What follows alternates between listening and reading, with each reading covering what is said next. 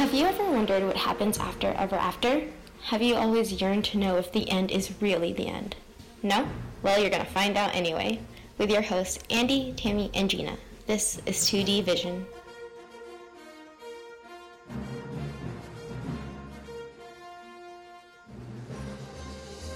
Hello everyone, welcome once again to 2D Vision Disney Sequels Explained. I'm your host Gina, and as always, I'm joined by my two best friends and co-hosts Andy and Tammy. How are you guys? Hello everyone, I'm doing great and I can't wait for this episode even though we're heading to finals and my life is ending. Yeah. It's okay. How are you, Tammy? I'm doing good. I'm exhausted, but I'm excited to talk about this movie because it was literally my childhood. I watched this like 100 times when I was 8. Oh, yeah. Awesome. So, everyone, this is a very special episode, not just because we're talking about The Little Mermaid 2, hint, hint, but also because we have a very special guest with us. Her name is Megan. Say hi to Megan. Hi, Megan. Hi. How are you? I am good. I am all ready to talk about this movie because it's so underappreciated and I feel like people just forgot about it because they're dumb, and now we need to remember it because it's amazing. Oh, I love your attitude. Okay, so for everyone who doesn't know, Megan hosts an amazing podcast called Women of the Wheels. It's a Star Wars podcast, and I just gotta say that I really loved your Phantom Menace episode. Like, I will be completely honest, I'm not the biggest fan of the Phantom Menace. It takes me like 3 days to get through it whenever I watch a Star Wars marathon. But just listening to you guys talking about it just made me kind of fun. I find a new appreciation for it, truly. Like, it was something I had never even considered about the Phantom Menace, and you guys really like opened my eyes to that. Okay, I guess my ears, I don't know.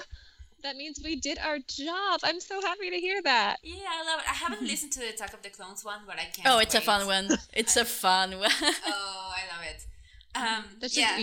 Me and Nettie screaming for like 2 hours. It's great. I highly recommend it.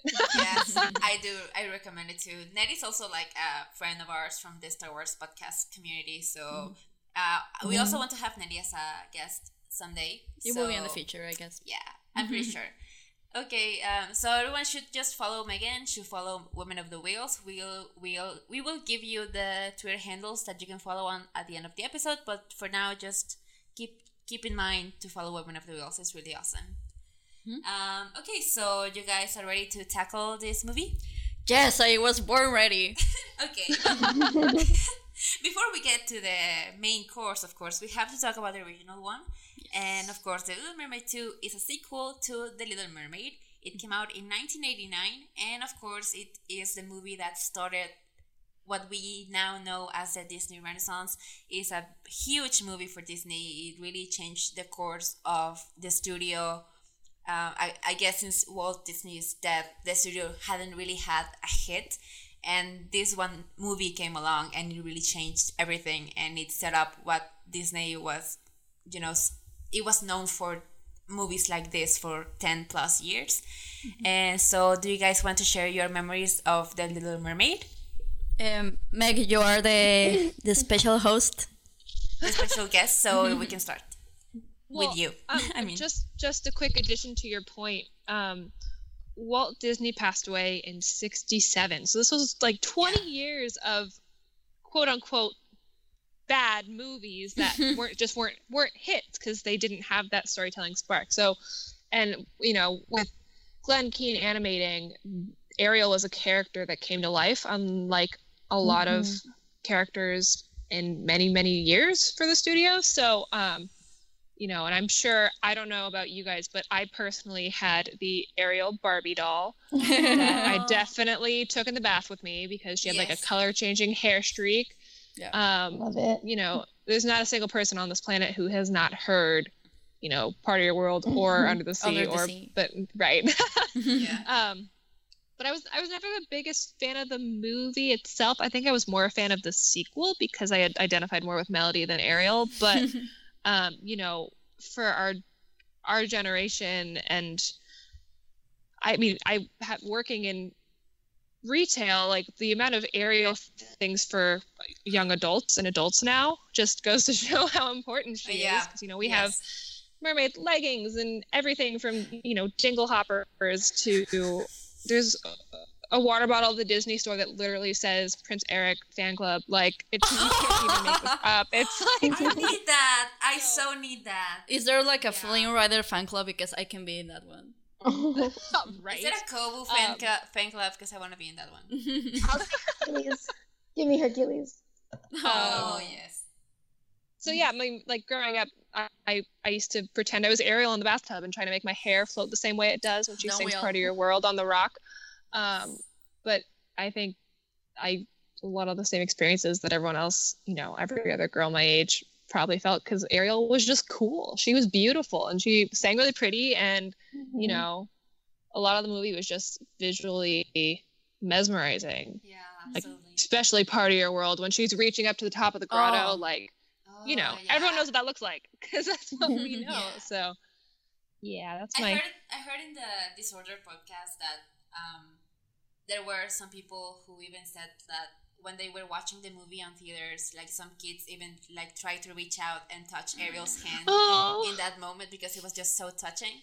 And like the funniest part is that scene almost didn't make it into the movie because Jeffrey Katzenberg didn't want it in the movie because he thought it was boring. Are we talking about Jeffrey Katzenberg again after the last episode? Yes, we're dissing Jeffrey Katzenberg in this episode again. But like you can't not diss him because he wanted this sequence gone, and Glenn Keane was like, no bitch, and he worked on it and he worked his ass off and he made the scene what it is today. And just as Meg said, it really, really connects to people.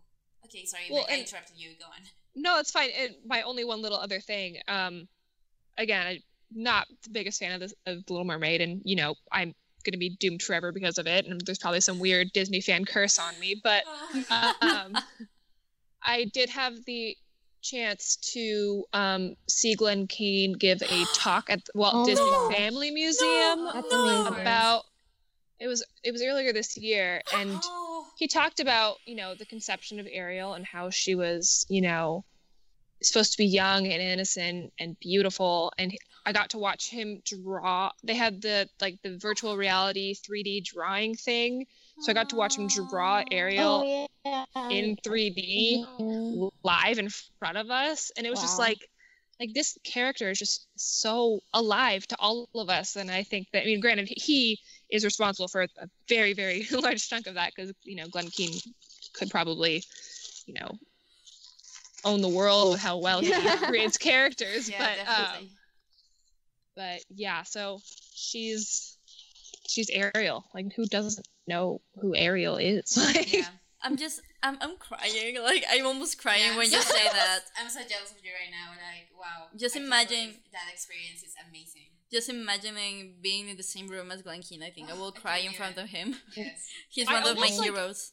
Had a heart attack. Like, I mean, I was with my mom, and I was just like, I kept hitting her, and she kept hitting me. And because my mom has worked for the company and still does, and she, like, you know, that was like when she was a young adult was when that movie came out, so she has a strong connection to it too, just because, you know, what the age we are now is how old my mom was when it came out. So here we are, like, you know, I'm freaking out because she was my princess, and she's freaking out because it was her princess. Oh, I love that. Yeah, that's beautiful. Yeah, so we died. It was fine. We died. It was fun. It was casual, you know. Casual dying. My favorite kind of dying. Oh my god.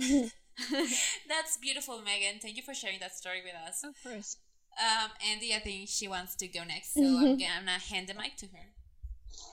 Hello. Welcome ready. to the Andy show. No, that was Beauty and the Beast. Yeah. So, yeah, my experience with this movie, I think it's the same experience or a similar experience to all the kids that are around our age right now. I'm 21. So yeah, for me, The Little Mermaid was always there. It was one of the most important movies in my childhood, just because it was one of the Disney Renaissance movies, and of course it was. We can say it again and again. It was one of the most important movies in animation history, I think. And I just find it really fun and really pretty, and I think I never get tired of watching it. I don't think it has just like a slow scene or a slow moment, or when I doze off. I just enjoy it throughout. When I was a kid, actually, I watched it, but not as much. And I said this on the first episode that we did, the introductory episode. But I watched The Little Mermaid 2 so much more than The Little Mermaid. And so much that when I remember one time when I wanted to watch a movie and I said, oh, I want to watch The Little Mermaid. My mom was so surprised, and she was like, you mean The Little Mermaid 2? And I was like, no, I kind of want to watch The Little Mermaid. And she was like, weird, but okay. Because I didn't watch it as much. Like, who are you? But yeah, I think when I was a kid, I changed favorite princesses a lot. But I think Ariel was the last Disney princess that I said, oh, she is my Disney princess, before I said I was over Disney movies. And then when I started my renaissance with Disney in my puberty years, I changed princesses because, Rapunzel, duh. But she just made a really great impression on me, I think, in a lot of little girls. That's why The Little Mermaid is one of the movies that Disney keeps pushing and pushing and pushing. Yeah. Everywhere, in merchandise, in the parks, everything. It's just because people keep asking for it. Yeah. Like it still connects to children, and it still connects with adults. Of course, now the children that grew up with it, as Megan said, we have grown up and we still love it, and we still want our Ariel merch. And yeah, so that's the way they keep doing it, because we keep asking for it. Yeah, I think out of all the princesses, if Ariel has 200 merchandise items, Pocahontas has one. Oh. So I think the only princesses that have more merchandise than Ariel is probably Elsa and Anna. And Cinderella, maybe Rapunzel. I don't know. No, Rapunzel no. I can actually speak to this scientifically. Yeah. Right now we have an influx of Belle as usual and Ariel. We have a 2-pack. So our Barbie dolls, Royal R. I work at the Disney store. We have a 2-pack of Barbie dolls. That's Eric and Ariel in the boat in the Kiss the Girls outfits and scene. And I had the only people I've sold it to are young adults. I have not actually sold it to a parent or a kid yet. So I think I saw that on Instagram and I died. Yeah. Casual dying. I actually I have lots of Ariel merchandise. I think I have leggings and I have socks that I bought on. Oh yeah. I bought on California Adventures because it was an emergency, because my socks were wet and it was cold. Yeah. I remember that day. Because we had the great idea to just have a run on the rapids, or just when the air was freezing. It was almost New Year's. So wet. It was the worst idea we had on that trip. But we got Ariel socks. Yeah. For that, because my mom was like, you go to that store and just buy socks, and was like, I already had my eyes on this Ariel socks, so okay, I guess. Okay, Mother, I'll say what you say. All along. So those are my memories. Who wants to go next? Timmy? Yeah. Well, The Little Mermaid used to be like my favorite film, and Ariel was like my favorite princess until I discovered Mulan and how much I related to her. But yeah, no, for the longest time, I just love this movie, and I think it like left an impact on me, because like I love everything about the water. Like I'm a waterbender in Avatar: The Last Airbender. I love water Pokemon. I love the water, and I love being in it. And ironically, I get seasick like so easily. Oh, when I found that out, I was devastated. But yeah, this movie left an impact on me. I like wanted to be a mermaid for the longest time. When I was like 8, I think I like wrote on a Post-it note to my mom, and it goes, "Mom, how do I become a mermaid?" Oh, that's still me. I still want to be a mermaid. I actually wrote that question. Like that was a conflict in my heart. Like I was so sad that I did not know how to become a mermaid. And I remember like I remember this memory super clearly when I was 5 in kindergarten. So I don't know if they do this in Mexico, but in the U.S., well, where I went to school is like when you had free days, they would have like these giant tubs of water, and that would act like your swimming pool. And if you were like, I don't know, if it was like a treat for the kids. So whenever I was in that tub, I would like pretend to be a mermaid, and I would like try to talk and like go underwater, and like I think I reenacted like Little Mermaid scenes with my classmates. Like I remember that so clearly in my brain. That's so cute. But yeah, I would literally try to talk underwater, and I would just be like, but I still had a blast. So no, I love this movie so much. I sing all the songs. Yeah, I love it. I love the animation. It's like, I think it's the first movie also when I started appreciating Disney films where I just realized how pretty animation is and how wonderful. And it's where I fell in love with Glenn Keane. And I also fell in love with the score of music because this is the first time I noticed how beautiful the instrumentals are with the main titles, like the opening of the movie when after the fisherman's song, it goes into the water with all the mermaids, and just the instrumental it amazed me at how much of the ocean and of the water it sounded like. Like I knew these weren't ocean sounds, but just the twinkling of whatever instrument was playing, it gave you the feel that you were underwater. And I found that really incredible. I think the song is called Main Titles, and it's Alan Menken. I mean, he's incredible. So I want to watch it again. No, but this movie left an impact. I think it was the first one where I really appreciated animation as an art form.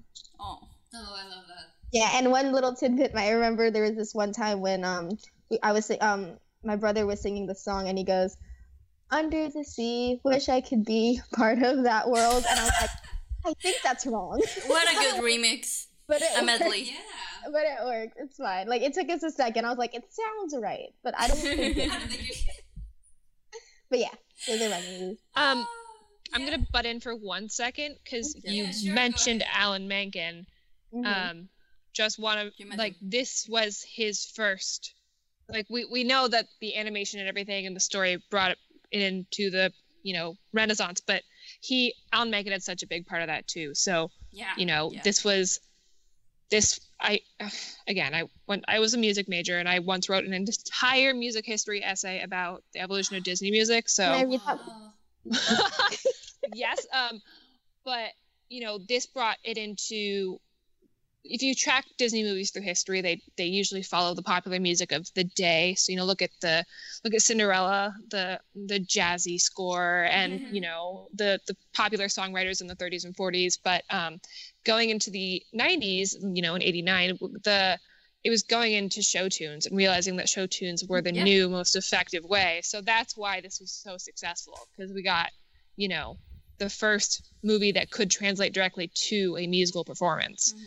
And which it did eventually become a musical, of course.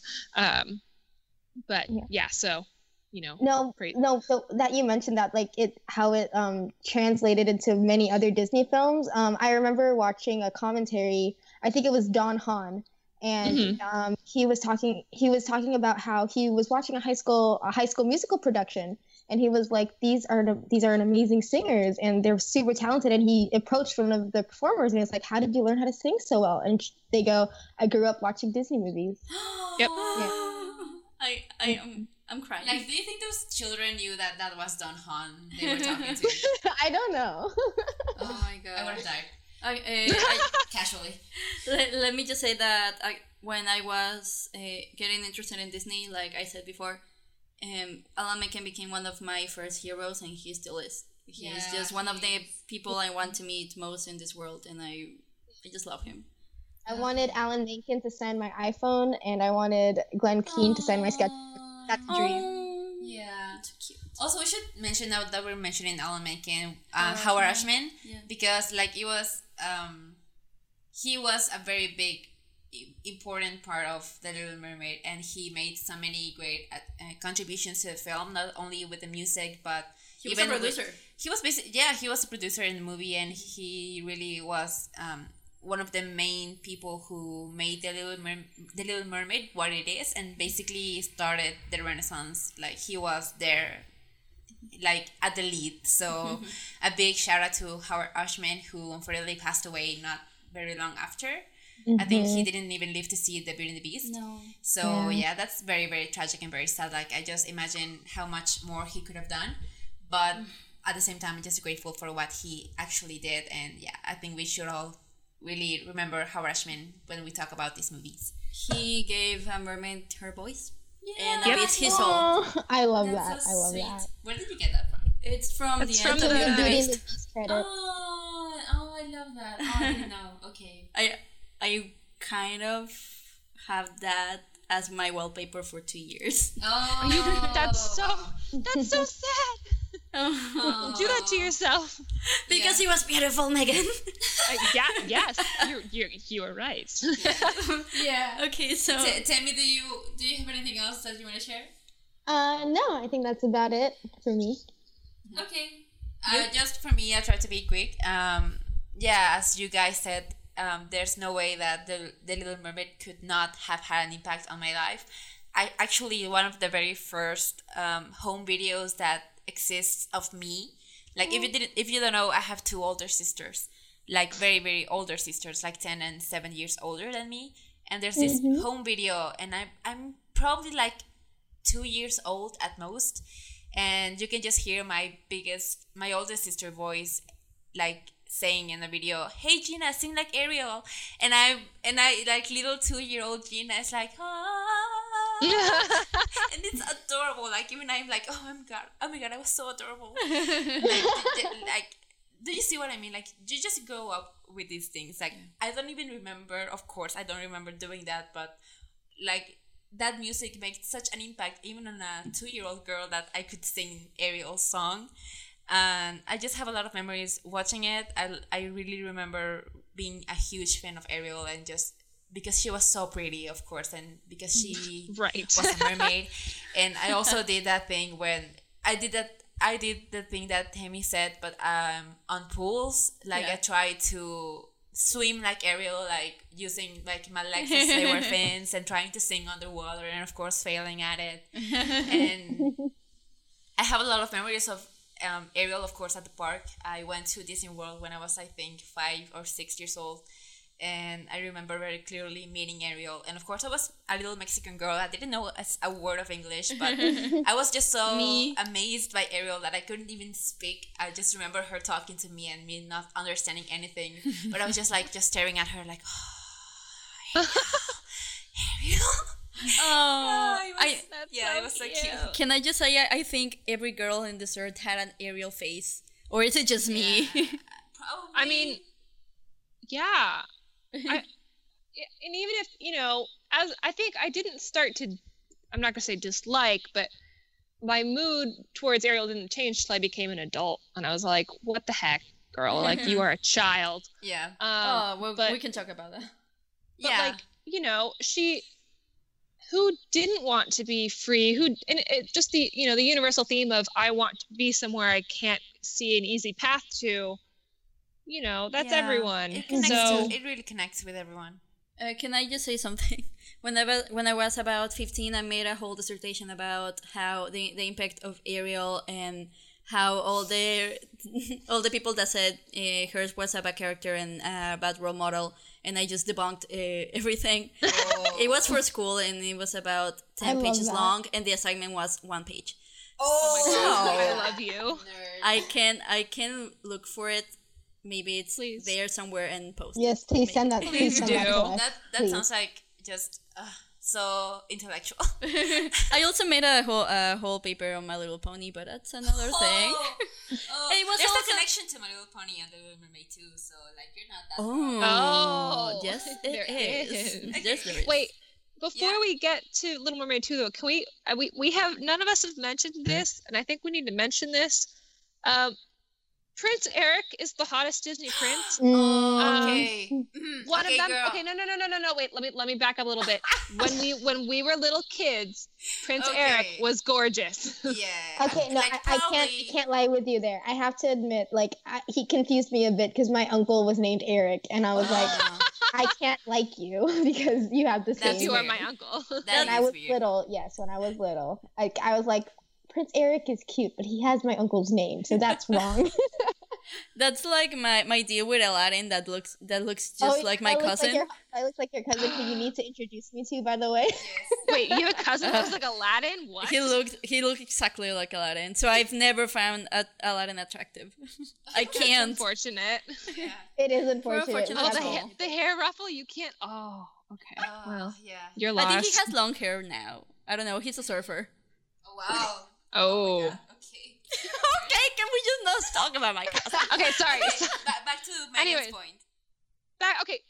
Regardless of your own personal preference in the hottest Disney prince, because we all have our own opinions, and especially as young women now that we're adults and know what we like. Yeah.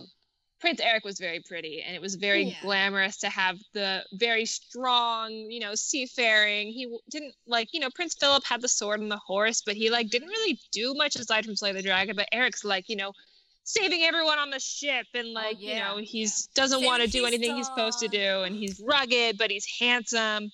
So and his dimples, yeah. girls. I was watching And it his and just hair. fell in love with his dimples And and his his hair. smile, his eyes, Meg, his so hair. Meg He's likes very Prince dreamy. Eric.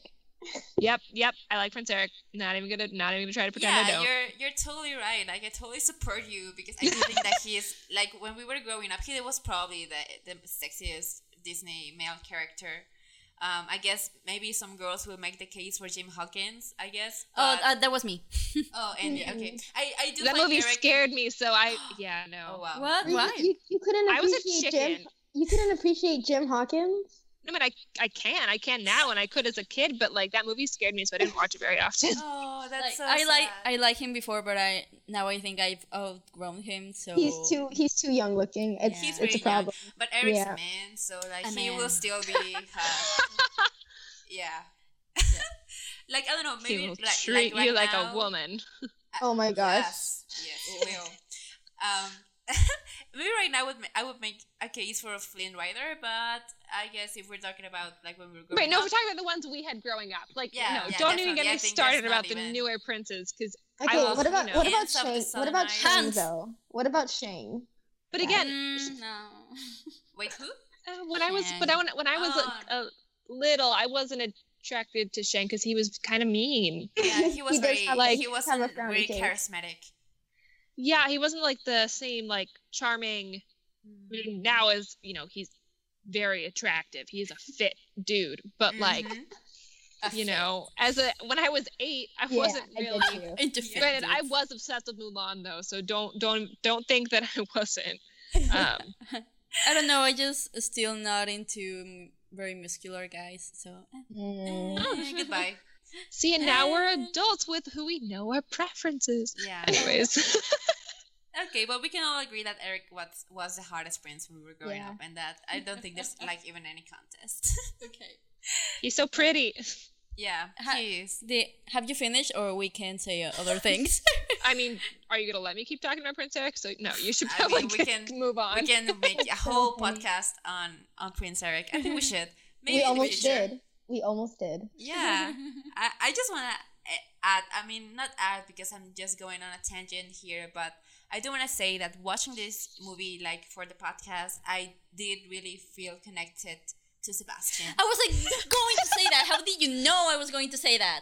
Because of course, I can read your Because you can read my mind. We watched it together. We watched it discussed together. that. Yeah, we were watching them, and we were like, Sebastian is so funny. We were cracking up at him, and when the movie ended, I really felt for him. I do think that I never appreciated him as a girl. Of course, as a girl, you're always thinking of Ariel and Eric, but now watching it and being able to think about other things, I really appreciated Sebastian's character, and I think he completely steals most of the scenes he's in, and he's completely Aw. relatable, and he is the one with the most common sense, and Yeah. he wants to help Ariel, That is but true. he wants to be loyal to King Trident, but so I think he's a really amazing character. I have newfound respect for him. Every scene of when he was in, it was just amazing. I don't remember what moment, but I just cracked up. Yeah, I do remember. Do you remember Yeah, what moment? I think it was. I don't know what he's about to say to King Trident, but he's rehearsing it, and he's like, "Okay, I'm gonna say it," and he gets in front of King Trident, and he just goes, very high pitch, like scream, and he can't get the words out anymore. Like Andy cracked up at that moment. I'm still cracking up. Yeah, it was so funny. So yeah, just Sebastian appreciation. Yeah. Okay, if I may input my own agenda Yeah. for one moment, what is everyone's most unpopular Little Mermaid opinion? Because mine might piss someone off. So if we all have one, it might not I be think so you. bad. I know what's yours, but Oh, I don't think you do. oh my god. Okay. Okay, unpopular Little Mermaid opinion. I think I have one.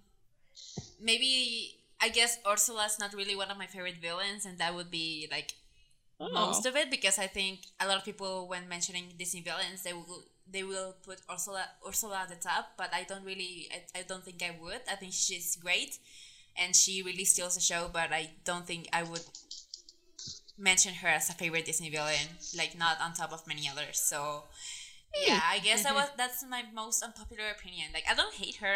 I do think she's an amazing character, but I just don't hold her as high as other people. So My popular Interest. my unpopular opinion is that I actually like the fish song, the Le Poisson song. Oh my god, who doesn't like that song? I think everyone loves that song, Andy. A lot song? of people don't like that. The song with Chef Louis. How I love Le Poisson. It was When I was a Fish, little fish.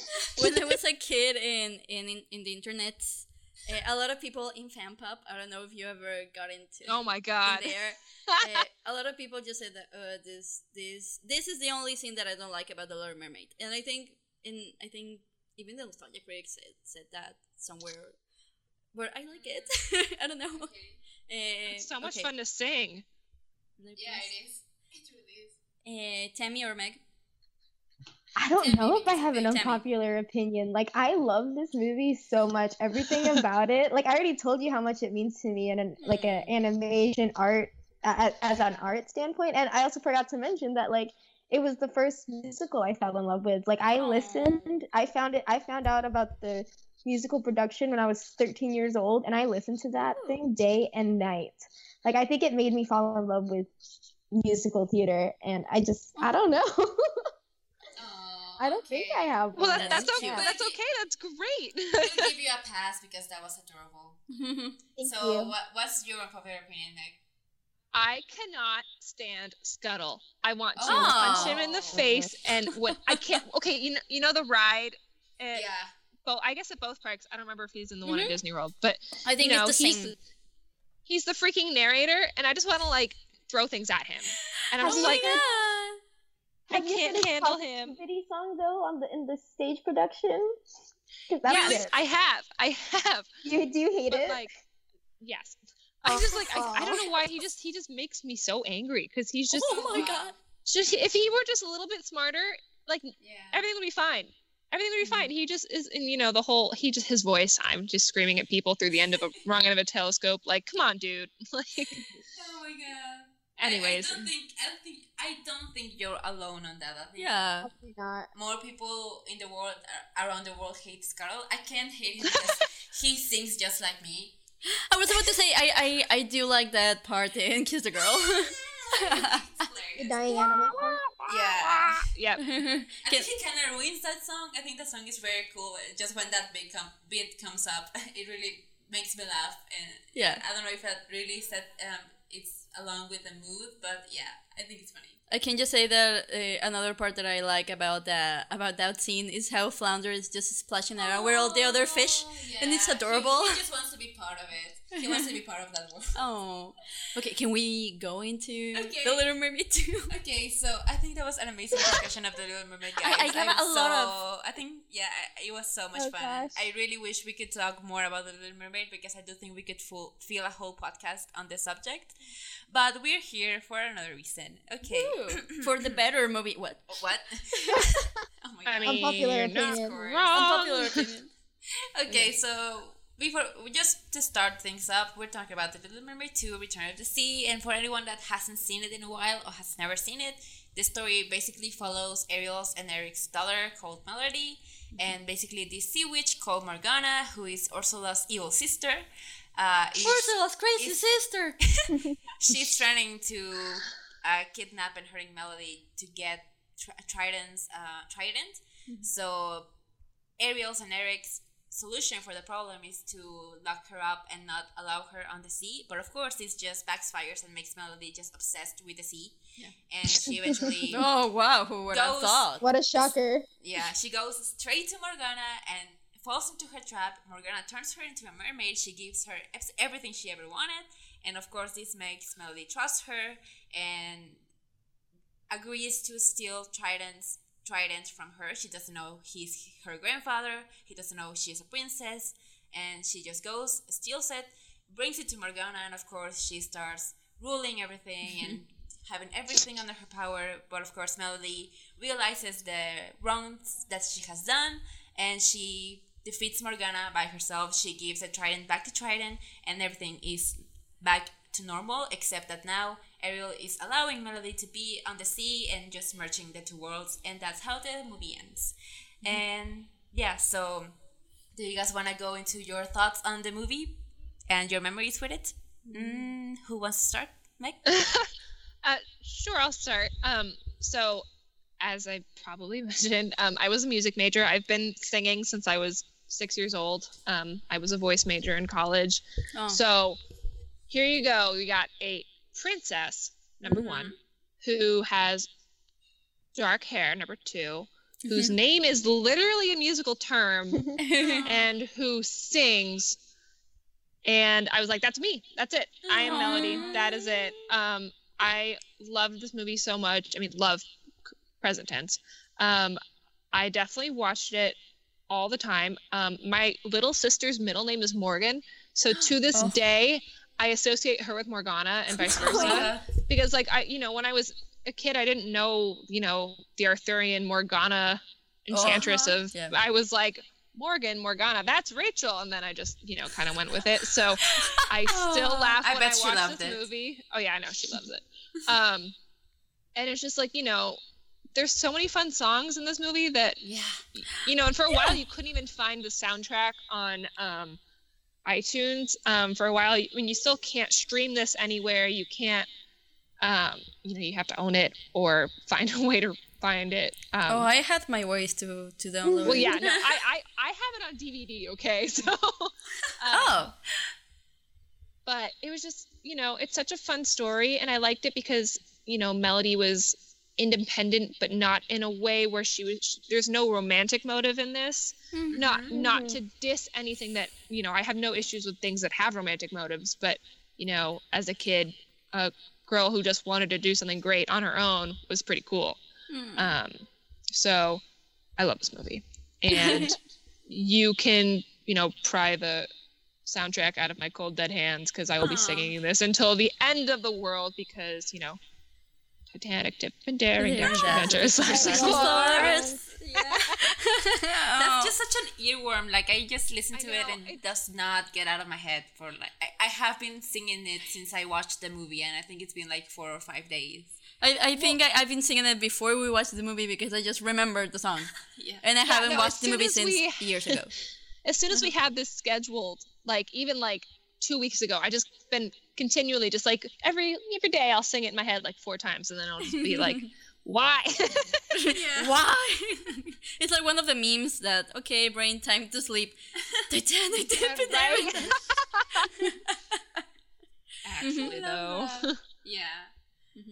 Okay, let's jump into Tammy's memories with the movie. Oh gosh, so many. Well, so when I was a kid, my school was like an hour away from my my house. Wow. And my goodness. Yeah, it wasn't far. It was just really, really traffic. I grew up in the Philippines. Okay. And the traffic is just really heavy there, and a 20-minute ride turned into an hour ride at around after school hours. But so my car had like a little TV in the front, and Little Mermaid 2 was the designated movie for every ride after school. So you can imagine how many times I've watched this film. Amazing. It was so many times. I love it so much. I'm like rewatching the clips right now, and just like I remember how much joy and serenity the scene of Melody swimming in the ocean in the beginning gave me, because it's just so beautiful, and that's what I wanted. I love the water. I love the ocean, despite my ability to get seasick in like 1 minute. But yeah. Aw. And like she was literally a human turning into a mermaid. Like that scene with Morgana when I was a kid, I was like, so how can I do that? Like I can sell my soul. How do I contact my local sea witch? I love every single song in this movie. Like I love the Tip and Dash song. I love the intro song. I used to play that so many times, and especially the end song. I love the ending song. It was just so fun, so free, and I wanted to dance. Yes, exactly. I loved that song, and then For a Moment was my freaking jam.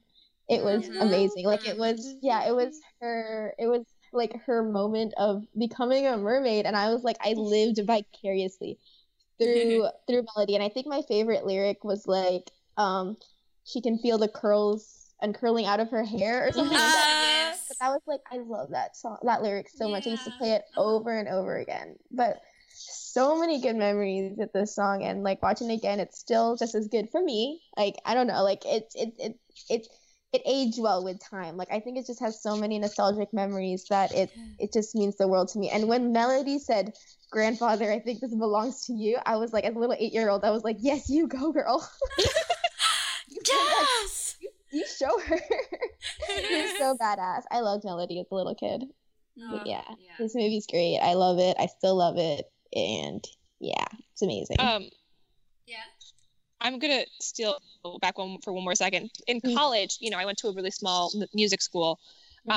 This was one of the movies where I could turn it on in my dorm room and people would just show up to watch it. Like it was, and we have a bunch of music majors who can all sing. So here we are, everyone's singing different parts and all of it. Beautiful. And it's just like it's so great because everyone loves this movie. Wow, amazing! And then of course I would love to be there. I would love to see that. And then they get into arguments about how Ariel could possibly be a soprano now, and she was definitely a mezzo in the first movie. And it's just like, guys, stop! Like, Jody, watch the movie. Okay, will you continue? Yeah, indeed you go. I think you're excited. Yeah, I'm really excited. Okay. The Little Mermaid 2 is the most important movie of my childhood. Oh. It really is. I can't remember a movie that I loved that I love more or that I watch more. And Melody is still my third favorite princess out of all of them. She's not considered a princess, but she's not considered a princess, but she's in your heart. In my heart, she is. Yeah, in all of our hearts. I always said when I was a kid, and when I was a kid, I used to say, when I have a daughter, I will name her Melody. Aww. And I would say, in an alternate universe, very, very, very far away, if I have a daughter in that universe that is very, very far away, she will be named Melody. Merida. Oh my God.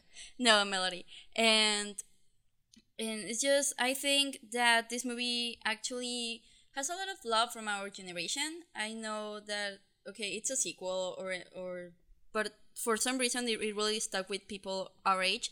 I think because I think it more than The Little Mermaid because Melody was a kid and because I don't know, I think we all had that desire to be mermaids. Yeah. And that's the thing that I never could get about Ariel when I was a kid, and still I can't.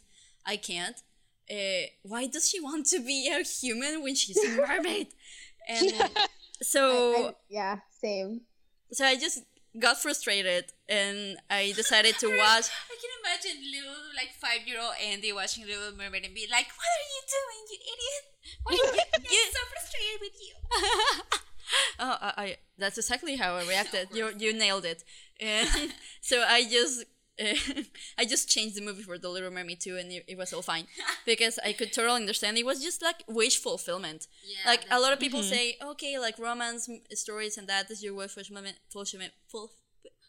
fulfillment movie. Yeah. No, this is it for me. It still is. We were watching it and Melody was turning into a mermaid and I was just like, oh my God, if that were me. I still do. I follow a lot of Instagram people that work as mermaids, as professional mermaids, and I just stare at their stories all the time. I just really love mermaids. Okay, so when I was doing my research, I found that Little Mermaid 2 has a 33% on Rotten Tomatoes, and out of 50, it is the 27th worst animated film for children. I can't believe that. I know, which is like, but objectively, it is predictable. The animation isn't great, obviously, because it was given to the straight-to-video team. Yeah. And, like, you know, it's, I guess, basically just kind of an inversion of the original story, which isn't really original. But, like, as far as the cast, I mean, like, it is literally the original cast. Like, they didn't have to bring in any sound-alikes for this. Except Eric. Except Eric, but he didn't talk much in the first place. So Yeah. they even got Pat Carroll to be, you know, the villain again. Yeah, that's weird. and- That was awesome. And, like, you know, the crowd shots are bad, and, you know, those stupid kids who tease her are dumb, yeah. and, like, there's a lot of it that's just really just, you know, not dumb, but juvenile. But Yeah. this is literally a straight-to-video Disney sequel that is made for the 8-year-olds with the VCR, and that alone. This was Yeah. never supposed to be a blockbuster. This was never... So I understand that you would give it a 33% on Rotten Tomatoes if you went in with expectations. But if your expectations were to see a movie with, you know, fun music, cool characters, and, you know, maybe pretty to look at sometimes, then yeah, it's bomb. So you know what? You guys can calm down with your Rotten Tomato ratings, because it's not a bad movie. It's just not a... what's a good word? It's not an advanced or... a masterpiece. It doesn't try Yeah, to be. And because it doesn't try to be, and it shouldn't Exactly. be. It doesn't try to be. But that being said, if I had anything to complain about, like, come on, Morgana is so dumb. Like, they could have gotten another villain who was Yeah. also a sea witch. They didn't have to be Ursula's you know- crazy sister. I love that Like- line. It makes me crack up so like, much. why hadn't we heard about her? Why wasn't she a threat to begin with? Why wouldn't Ursula have had her help her Yeah. when she was trying to take over the first time? So yeah, that in itself is dumb. But and the scene with the kids in the ballroom was just painful.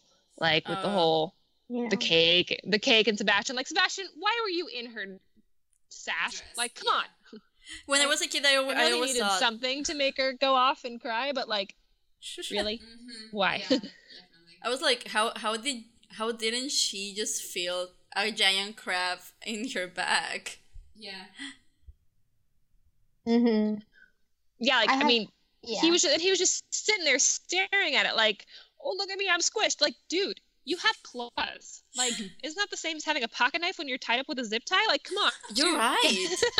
Oh my god. You're right. I don't know. Maybe this is an unpopular opinion, but like that scene used to gave me so much anxiety as a kid, because I was Yeah. like, I was ready for it to for shit to hit the fan. But like I think that works for me, because like as a kid I was invested in this scene. I was like, oh no, Melody's gonna F up. Like this is it. She's so ready to be the princess she was meant to be, and then everyone's gonna find out the truth.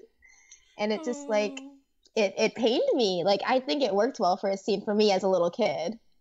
That scene when it turns like dark pink, slightly red, it really gave me anxiety as a kid, and it really made me feel bad for Melody. Yeah, same. And that iconic line, I'm a princess of disaster. Oh yes, I love. Oh my god, the whole I was a regular fish out of water line. Like, I love that. I love that was so clever and so A good like time. a very wink. good joke. A good dad joke. yeah. Oh my god. A Ariel mom is a joke. dad.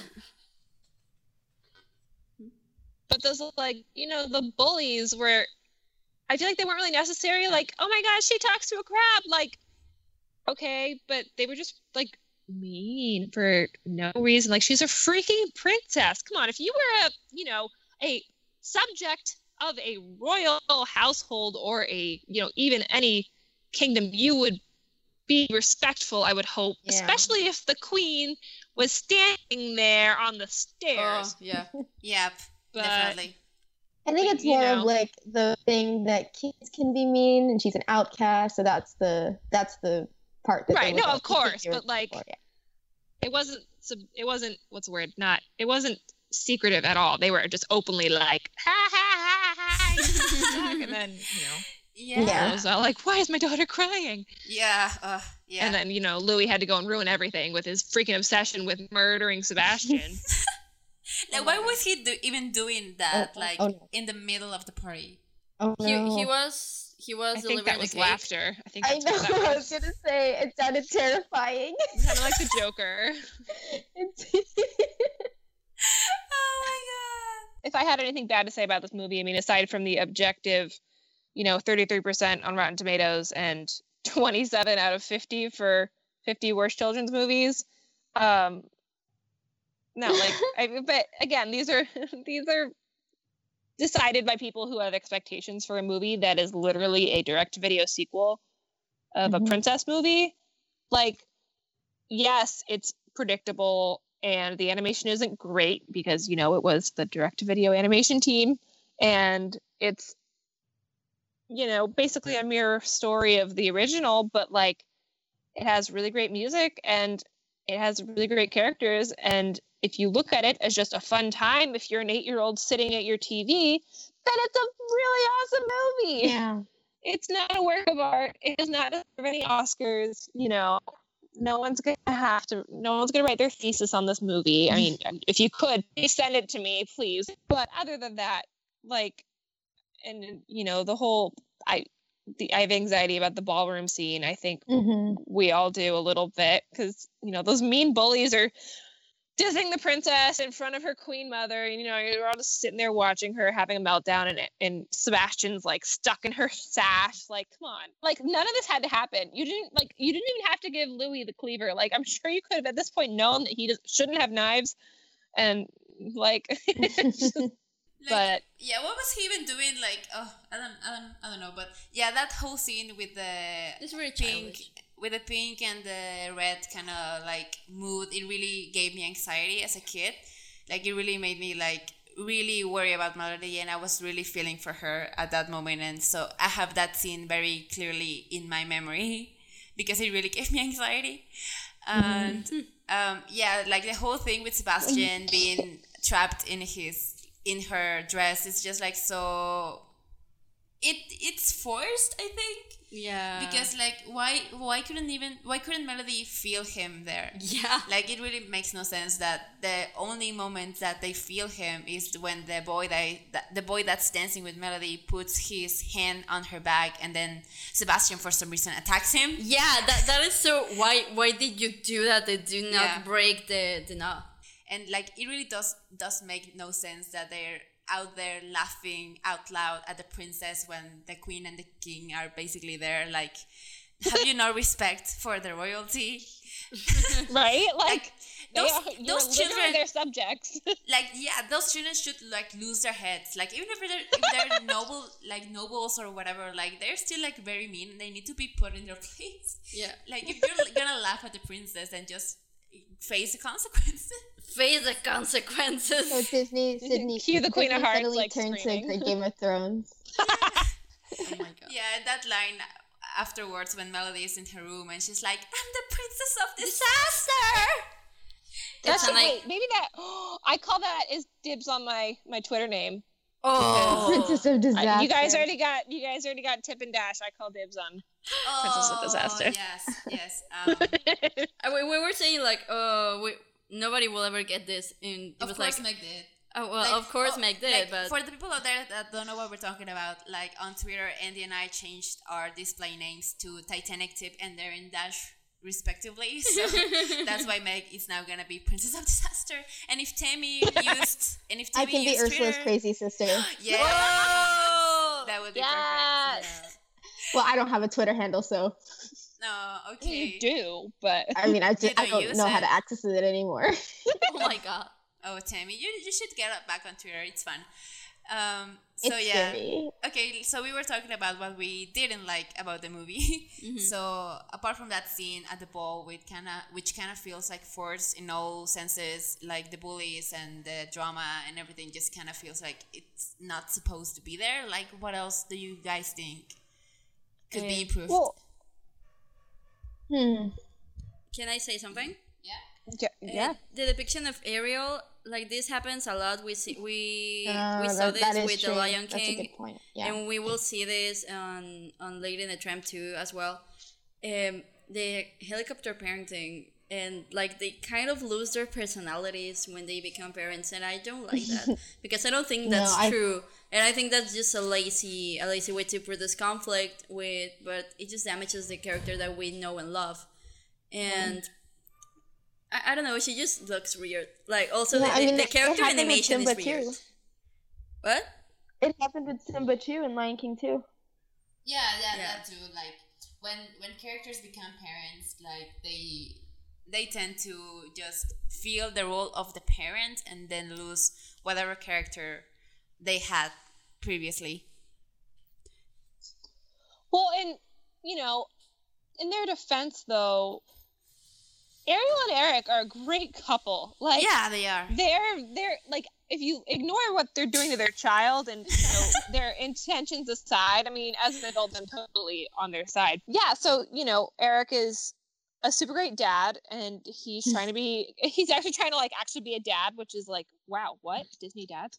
And when Ariel wants to, she's not saying it, but she really wants to go help find Melody, and he's like, honey, just go. Like, put on your fins and go. I support you. And it's so sweet.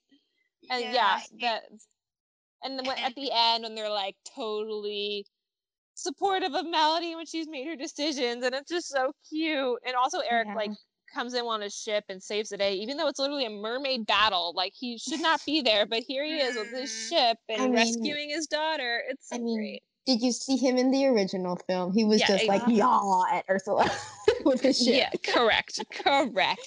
Forgive me. Kind of extra, and that's why we love him. But he's actually, I was a sweetheart. I was telling Andy when we were watching the movie that that scene right before Ariel gets back into a mermaid, like, he really looks like kind of buff. His shirt is so you can kind of see his pecs, and it's just gorgeous to look at. I think he really that whole open he really open stepped neck. up his look from the first one. Like, maybe not in the face, but in the body, I think he looks even better in the second one. Just because he just looks fine. Even Ariel's, her wardrobe is very similar to what she was wearing in the original, but just a little bit extra detailing on the hem, or a little bit different. Her hair's up in that fancy braided bun. You go, Queen Ariel. And there is a scene with Ariel in which she just takes off her shoes and goes into the water. I love that scene. I always used to do that when I was a kid, and I still remember it's one of the scenes that was always stuck on my mind. Okay, we can talk about the stuff we didn't like. Okay, so I have a thing I didn't like, if I can mention it. I really enjoy Tip and Dash's character, but when I was watching this, I was like, this is just Timon and Pumbaa. Yeah, they completely rehashed them. They turned Timon into a penguin. They turned Pumbaa into what is he? Warthog? Or a walrus? No, a walrus. Sorry, I forgot the word in English. But they have the same dynamics. Walrus in Spanish. Morsa. Okay. Can I argue that point though? Because I don't think Dash is Dash the penguin? No, Tip. Okay. Tip is I don't think Dash is quite a Pumbaa though, because Pumbaa's no. I think gross. Tip is... Yes, Tip is Timon. That is correct. But Dash is very gentle and actually kind of intelligent, and he doesn't make fart jokes, so is that going for him? No, but I think the dynamic of the really small kind of skinny one, and the other more clumsy with a bigger heart, and that also happens to be fat, and the little one has is the leader, and he comes up with the plan issues, and yeah. So I love it how just Meg was like, what we're just saying about Tip and Dash. You dare slander my children, right? Excuse me. I'm not that song in the movie. I'm not slandering them. I'm just saying that they tend to grab something that worked in the past. In this case, Timon and Pumbaa's relationship, and they turn them into a penguin and a walrus, and changes them up a little bit to fit the story better. And that just seems kind of unoriginal to me. Like we've seen the dynamic before and it just kind of seemed rehashed for me. Okay, well, speaking of original, how about Morgana's 2 pet manta rays? Cloak and Dagger. Are you kidding me? Like, that is the most pathetic, like... That's like, her name. Come on. That's their names. But, like, why does she need a pet shark and 2 hench things when Ursula only needed 2 hench things? She did it all on her own without a shark. Because Morgana is Diet Coke Ursula. Yeah. She has mommy issues, and that's a thing. Did you say Diet Coke Ursula? Yeah. Oh my gosh, that's amazing. Like it's like Ursula, but not really. But like light, Ursula Light, yeah. Yeah, definitely. That's her. But I know, if we did it like if we did a side by side of all like the similarities between the original and the sequel with like the stuff like that, it would be comical. Like the biggest difference in this movie is that King Triton makes 2 rainbows and not just one. What? Yep, he makes one at the beginning and then And one at at the the end. end. Right? Yeah. Yeah, he makes one for Melody's Happy Melody Day or whatever, and then one for the end when they're all happy. So we were saying that Morgana is light Ursula, and that if you make a comparison, yeah, if we tried to compare every little bit about each of the movies that were similar, it would be pretty comical, except the whole King Triton thing, because King Triton makes 2 rainbows in this movie and only 1 in the original, so I think this makes it a better movie. Yeah, of course. Two rainbows are always better than 1. So clearly, the Little Mermaid is the superior movie in this case. Point made. Well, also one thing I dislike about this movie, like there was a really, really intelligent, strange, like one simple plot point that we know once when Melody takes the Triton and takes the trident. Sorry, I will never get that right. And, and Triton's all like, no one could have picked that up but me or one of my family member. Yeah. But like, it was like that. Why wasn't that more important? Like, she's the only one who Morgana could have had steal the freaking trident. She was her. That was the reason why she had Melody, persuaded to steal from her own family. Yeah, that was definitely like something that they could have played with a lot more. So like it would have explained Morgana's character like earlier on, so we could kind of understand why she's fixating on this child. Right. Yeah. So yeah, I think that should have come up earlier. So because as it is in the movie, it just kind of comes out of nowhere, and it's like, oh, it's so convenient that one of the family members is the only people that can take their trident out of the thingy. Wow, it must be how Melody. Convenient. How freaking convenient. But I guess also like... the target demographic for this movie probably doesn't really need to understand that anyways. So that is like the motto for every one of the sequels. That's so freaking convenient. Right? Yeah. So I think for me, this movie just kind of is suffering from sequel-itis, which is just like trying to rehash some points that the original made, but just giving them a different spin. And sometimes I do like that. Like, for example, I really love the irony of Melody being the daughter of Ariel, and she's a human who wants to become a mermaid. And like, that's so ironic, and it really is funny to me. And it's just these parental parallels I just really love. But in some other parts, it can come off as unoriginal, and it can come off as, we're just gonna do the same movie but backwards, and that's what it feels like at times. And that's one of my main grudges with it, I would have to say. Aside from that, I really don't like how Ariel's character is handled, and Tip and Dash I think are funny, but they're really like, they do help but not as much, and they are just kind of Timon and Pumbaa but in other forms, as a penguin and as a walrus. And the animation is lacking at various points. I think the continuity and the quality of animation, it really fluctuates. I think it's not consistent throughout the movie, so it really hurts it.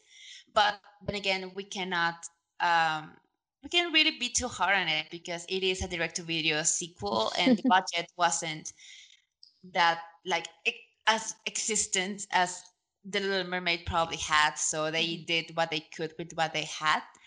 But yeah, so I think for me, it really takes the movie back a little bit. Like it doesn't, for me, it doesn't hold up as well because of those little points. Like the animation could be better, the attention to detail could be better, the design of the characters could be better, and some character handle, like the handle of some characters like Morgana and Chip and Dash could be better. But aside from that, I think it's a really enjoyable movie. So, like, I don't know if you guys have anything else that you want to add to the things that we didn't like, or we can jump right into our what we did like. I'm good with jumping in. Yeah, I don't think good. Okay. So I think Megan is really, really excited to talk about this. So can you, like, we already kind of know because you have told us a little bit, but can you explain a bit further why you enjoy this movie?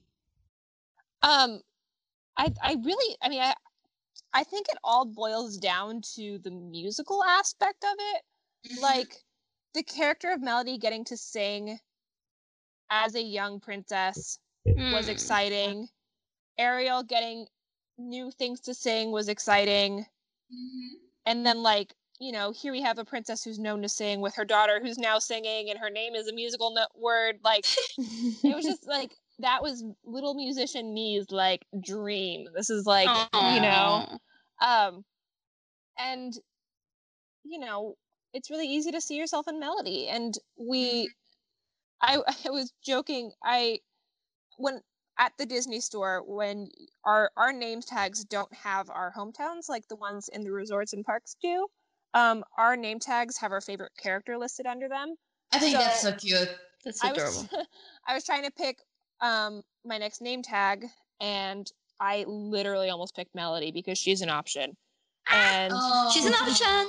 She is an option. Recognize Melody.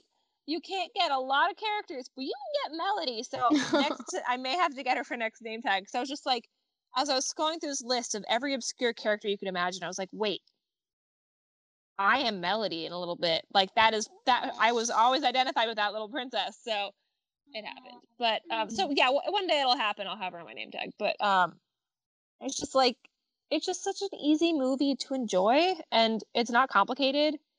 It's not like mind-blowing or extravagant. It's just simple, and you know, it makes me happy. So that's why I love the movie. And you know, we all probably wish that we could have Melody's locket that opened up and showed Atlantica. And we all like wish we looked as good in, you know, pants and a tank top while swimming.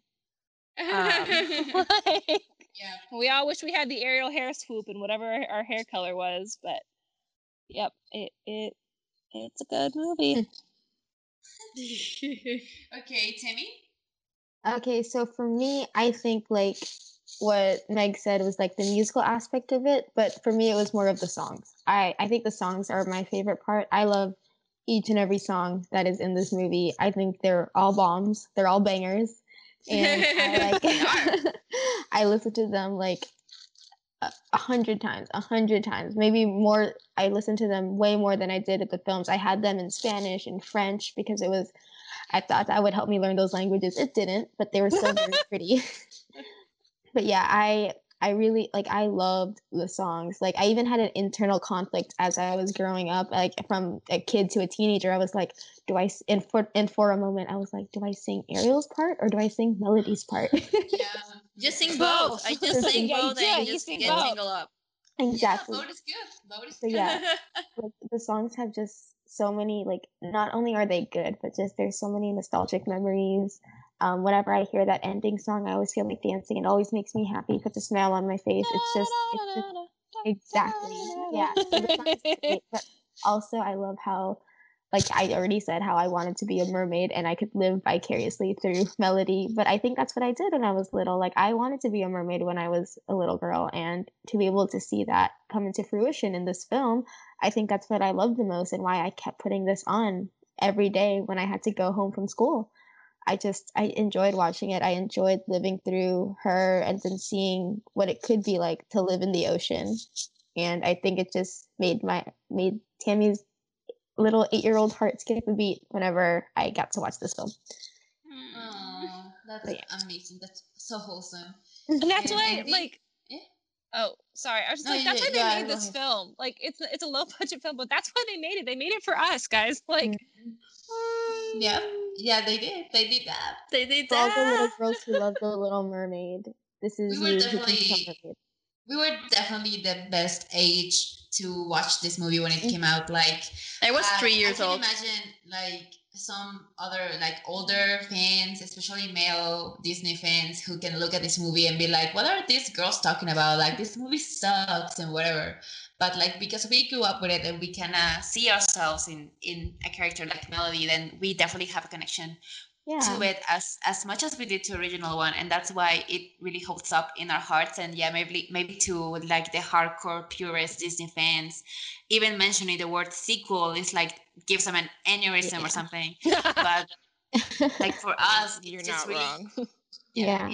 for us it's like really natural to fall in love with a sequel like this because it was Yeah. literally made for us. So like it would be, I mean, it's not impossible, but it would be like very hard for us not to like it. Like little girls who grew up with Ariel and then getting to see her daughter and being able to relate to her, then that's like I can't imagine something that would resonate with children more, like especially little girls. And can I just say, like, Melody is an amazing role model. Like, she's a child, which is like the age that we were when we watched Disney films, and that's why we relate to her so well. But also, she's not like, I don't want to say conventionally attractive because she's 12. She's drawn as a child, and that's what I love about her. I feel like a lot of the Disney princesses are drawn to be attractive in the conventional sense, while Melody is a child. And like when you're a kid, you're not your looks aren't anything. You're just a kid, and having a strong character that is that is the heroine of her film not have like that attractive stamp on her is, I think it means a lot. And also that even though she is the childish character, she does rebel, but she also learns a lesson at the end. Like she admits her mistakes and she like goes back to her family because she is a kid and she understands that she needs to like compromise, and not just rebel, kind of like how Coco was. And I think that's why it works so well. He was like, I'm going to follow my dream, but I am also a kid and I need to be with my family at this moment. Yeah, So I love I think that. that's why kid characters work so well. I do too. I think I love that she's just allowed to be herself in this movie, and she's allowed to make mistakes.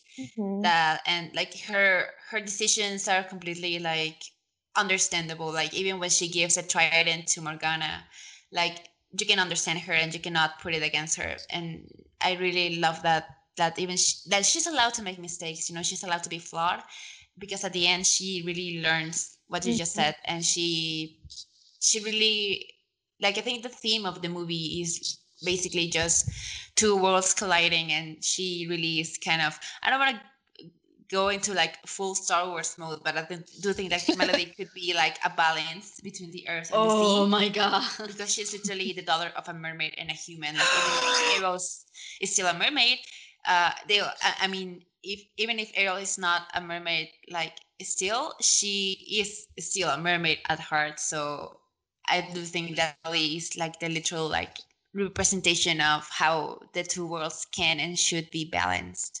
Oh, two worlds. Two worlds, one family. Oh, I love you guys. Oh, we love you.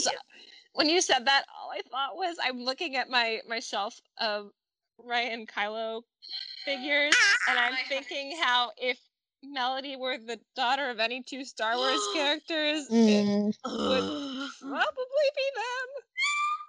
Sorry. Sorry for that scream. I found that so adorable. I think you're so right. Like, right? Like, look at them. Like, because it's Kylo's hair, but it's like Rey's sassiness and like. Okay, who's gonna draw that for me? Oh my god! Thank you for that, Megan. And now I'll try my best. Yeah. Oh, you can try. We can try. Yes. So, Andy, do you have something that you want to talk about that you Yeah, really really like like. about this movie? I forgot about one thing that I didn't like. I think we were robbed of Melody's hair because she always has it on a ponytail, except for like 1 second. No, I like it, but I don't know. I just really wanted No, to I see it agree down. with you. I agree with you. Right. That's why I always like the fan art of her with her hair down, and it's just adorable. Well, Yeah.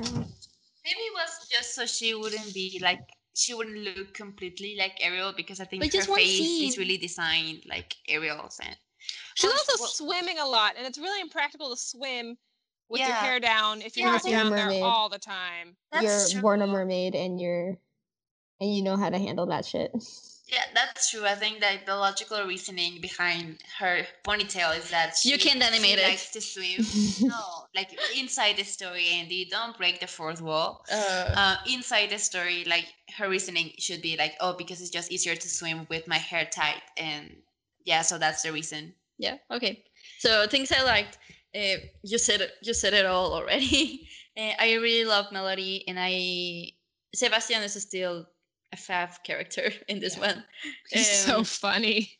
Yeah. Poor Sebastian being like relegated to childcare again. Yeah. I don't know. I just like lots of things about this movie, and like you said, maybe I understand why people say that it's a bad movie, or because they were not the target audience. And I admit a big part of why I like it so much is because of nostalgic value, but it's still really enjoyable, and it makes me so happy, and it's still one of my favorite movies ever. So yeah. I think for me, the word that I can use to describe this movie is just like wholesome. I think Yeah. it's wholesome in every single level. And like, the story is wholesome, the characters are wholesome, like every single one of them, like I think except, the bad guys, as Morgana and Undertow and whatever. But every single character else is really wholesome, and the music is wholesome, and everything is. So I do agree with you that it's a very easy movie to watch and enjoy. I really enjoy the opening shot. I think the opening shot is gorgeous. Like, I really like how it parallels the opening shot of the Little Mermaid, but it really gives it this kind of soft, of course, nursery kind of thing, because it's when Ariel is singing to baby Melody, and it looks and it feels so sweet. I remember watching that as a child and just being like, it really felt like your mom singing to you at night. I don't know if I can put it that way, but that's what it feels like, at least to me. And yeah, I think it's such a relatable character, and that's very hard to do correctly, especially in a Disney sequel, for you to for them to get the audience to connect so much to this child who in some eyes can be looked at as being spoiled or being bratty or being unreasonable. Like, for a child, she's really really I mean, you can understand her. And even if I said that Tip and Dash kind of just didn't click with me because they remind me a lot of Timon and Pumbaa, and The Lion King is my favorite movie. I do think that I really like how they help, and that I really enjoy that they actually have an arc in this movie. Like, they didn't just put them just as comic relief, but they gave them like an actual purpose. And they're not the same people at the beginning of the movie and at the end of the movie. They really grow from the experience with Melody, and I really like that they weren't just used to get Melody to the finish line, but Melody also helped them grow in some way. And I don't think that's a small feat at all, especially for a Disney sequel. Like, to put so much thought on your sidekicks, I think it's really something to admire, I think. And yeah. Can I add one thing to that? Yeah. When we meet Tip and Dash, they're causing chaos as they do. But once they meet Melody, they're all like, no, go away. Like, no, I don't want you to go away. But that evolves into like, hey, you're going to help them. And then when Melody gets to Atlantica, and she tries to talk to those the mer people. Like Tip comes in and he's all like, "Nope, we're gonna stay on task," and he like takes command, like protects her, is be like, "Hey, we're taking charge. I'm gonna make sure we get this done for you to get what you want." I'm like, "Oh, Tip, you do care." But it's just like, kind of like it is a little comical how it happens, and that first scene with them and the penguin and the mom and the ice flows. It reminds me like of what's oh my god, the Penguin computer game, Club Penguin.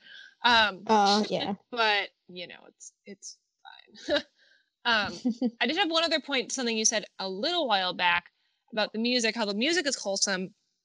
There's also not a villain song. There's not a negative song. Yeah. Every song in this movie is in a major key and either energetic or positive. There are no like poor unfortunate souls or anything of the sorts. Yes. So it's that's another reason why it's a fun thing to just watch, because it just is designed to make you feel happy. Yeah, definitely. I do. I think you nailed it. I think it's just a movie that is made for children to be happy, and not just children, anyone to watch it feel like, a boost of energy, a boost of happiness and positivity. And that's basically what this movie is. And I was just gonna add to the musical thing, because I do think that the music is just really, really enjoyable throughout all the movie. Every single song is so catchy, so freaking catchy, even annoyingly so. Like Titanic Tip and Aaron Dash. And then that's so catchy. And then the final song, it's really like some kind of like very enjoyable earworms, and I really love them.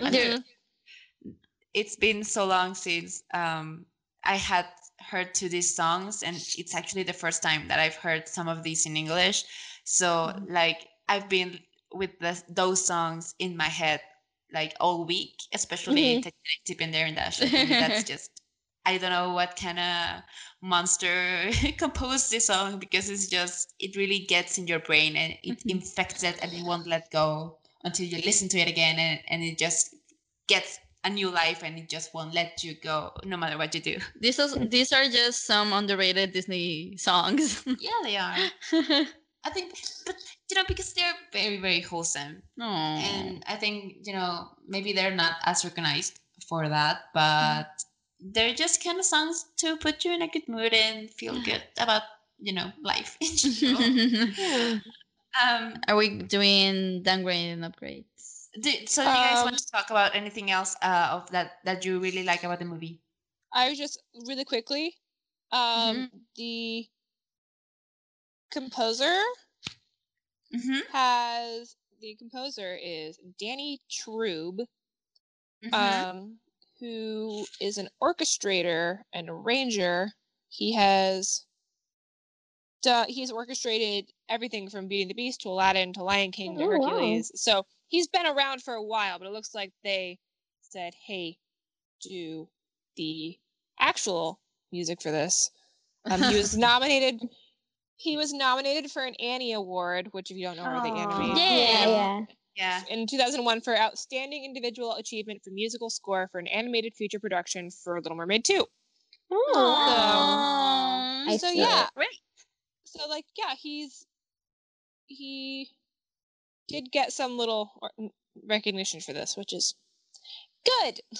Yeah. Because we also read like way back when we did our Return of Jafar episode, like that movie won an Annie as well. So like, if that movie got an award, like why couldn't this one?